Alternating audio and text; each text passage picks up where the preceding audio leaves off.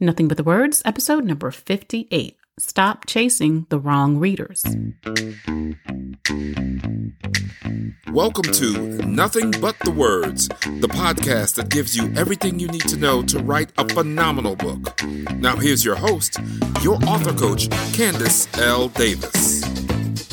Hey there, and welcome to Nothing But the Words. I'm your author coach, Candace L. Davis. I hope your week and your writing are both going really, really well.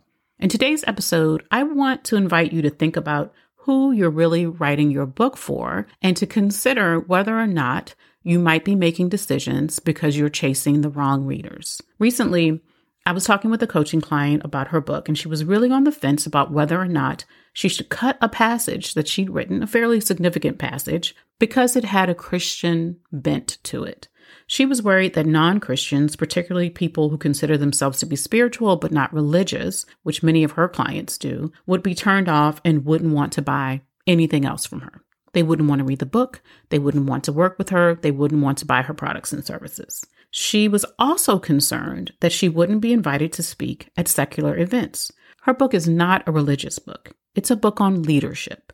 You probably wouldn't find it in the Christian section of a bookstore, but she does consider herself to be a Christian, and her faith has very much played a part in the development of her leadership philosophies. In her case, we talked about how she could get super specific about who her audience was. And when it came down to it, she realized her one perfect reader, that person who is waiting for her book, and millions of people like her, will in fact not at all be turned off by her mention of faith. In fact, her one perfect reader has her own faith practices. This author had gotten so caught up in trying to please all people when all people aren't the audience for her book. We also talked about the fact that there are many speakers who talk about their faith in their books and on their podcast and on their social media pages who also still speak at secular events. Just because it's a secular event doesn't mean that people who have a faith practice are not allowed there or not welcomed there. And if you were not welcomed, you probably wouldn't want to be there anyway. I've coached clients who have struggled over whether or not to share their political opinions, their religious beliefs, their faith practices, their spiritual beliefs, and their personal opinions on what could be considered controversial topics, all because they were chasing the wrong readers. One of my coaching clients deeply believes that the body positive movement has gone too far to the extreme, and that it gives women, Black women in particular, which is her audience, an easy out to just be unhealthy. Now, that is likely to be an unpopular opinion, even among some people who would look like they should be in her audience, which consists mostly of Black women. But her one perfect reader is actually open-minded and seeking solutions. Even though she might not agree with this author's position that the body positive movement has gone too far, she would be willing to hear the author out. And since this author is writing about health and truly believes this, she truly believes that the body positive movement has done some damage and can be dangerous when taken to extremes, she has chosen to write about it in her book. Will some people be upset when they read it? I'm sure they will. Will some people decide not to buy her book once they know she holds this opinion, which frankly, if you look at her social media, it's pretty clear? Absolutely. But her opinion is going to be in her book. I have no doubt that many readers, many people who follow her, many people who see her speak about this will reject that stance, and they may reject her and her book in the process. But many others will be drawn to her because she's willing to address a topic that they themselves have pondered. She's willing to look at things differently and say the unpopular thing. Her willingness to be brave enough to say it and to be rejected by one group of readers will position her to attract greater numbers of readers who want more of her truth. Now, let's say she decided to water down her opinion on the issue or just leave it out of the book altogether. What would happen when readers bought her book, read this watered down opinion, and then came to see her speak live at an event or listen to her podcast? They would get the real her and they would be shocked, right? They would be getting two different versions of her. She talks about this very issue from the stage. It's a part of her platform, and whether or not you agree with it, sharing it in her book gives readers an authentic view of who she is and what she's about. I am not saying that you have to or that you should share all of your opinions in your book. Absolutely not. What I am saying is that you should share those opinions, perspectives, theories that are relevant to your topic.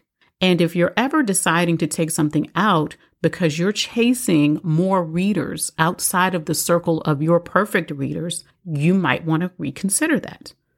When you try to please everyone with your book, you will ultimately end up with a book that pleases no one. It will be a watered down version of who you really are and what you really believe. In episode 23, I encourage you to take a stand with your book, to really position yourself on the issue and stand up for what you believe. That applies here too, but what I'm talking about in this episode can be a bit more subtle. I've seen clients struggle with sharing all sorts of truths that were relevant to their books, not about other people, but about themselves and their own beliefs and thoughts and philosophies.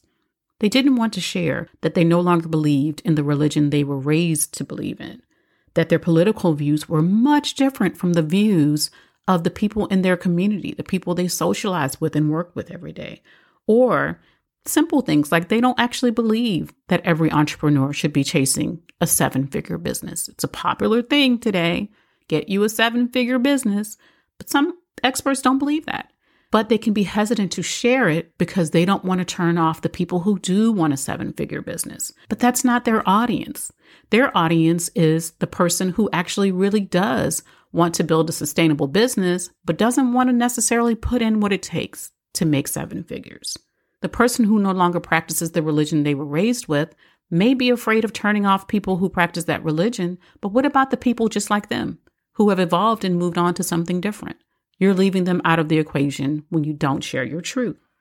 These people are all afraid of losing readers, but you have to ask yourself, who are your readers really going to be?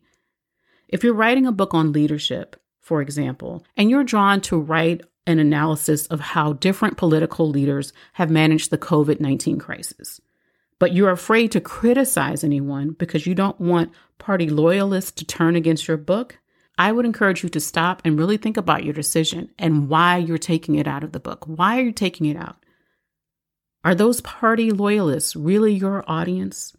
Is your one perfect reader a person so lacking in critical thinking skills that they can't fairly assess the performance of one of their own party leaders? If your answer is yes, I am absolutely writing my book for that person, then by all means, take out the example. Or if you just think it's not the best example you could use, take it out. But if you're taking it out of fear that some distant audience of readers will reject your book, I would encourage you to rethink that decision. If you're trying to water down your book so you can get those readers, you are going to end up losing the readers you originally started writing your book for. Here's the reality. There are always going to be groups of people who have no interest in your book. They may be interested in the topic, but they may just look at your lovely face on the back of the cover and decide that person's not for me. They may be interested in the topic, but not interested in learning from you. And that's okay. They're not your readers. Stop chasing them. Stop worrying about whether or not white people will buy a book with a brown face on the cover. I've heard that more times than you can even imagine.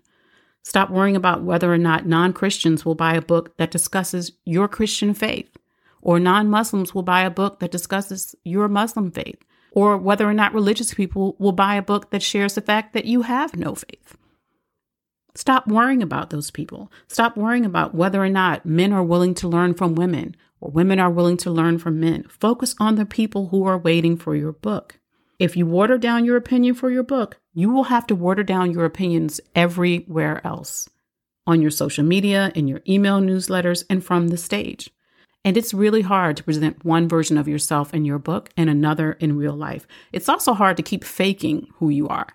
So if you put out a watered down version of who you are in your book, be prepared that it's going to be challenging to maintain that as you promote your book and talk about everything else that you want to share, because your book is just one way that you'll be sharing your message. In all the other ways that you share your message, who do you want to be? Do you want to be the real you, or do you want to be the you that's chasing the wrong readers? That's a trap you don't want to fall into. You cannot be held hostage by the opinions of people who, frankly, would never want to get to know the real you anyway.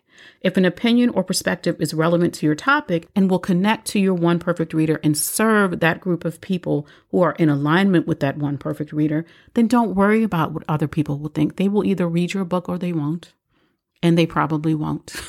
There will always be naysayers. There will always be people who don't want your book. There will be people who reject your ideas. Stop trying to please them because it's never going to happen. Instead, write the book that honors your truth and serve the readers who need to hear that truth. That's it for this week's episode, my friends.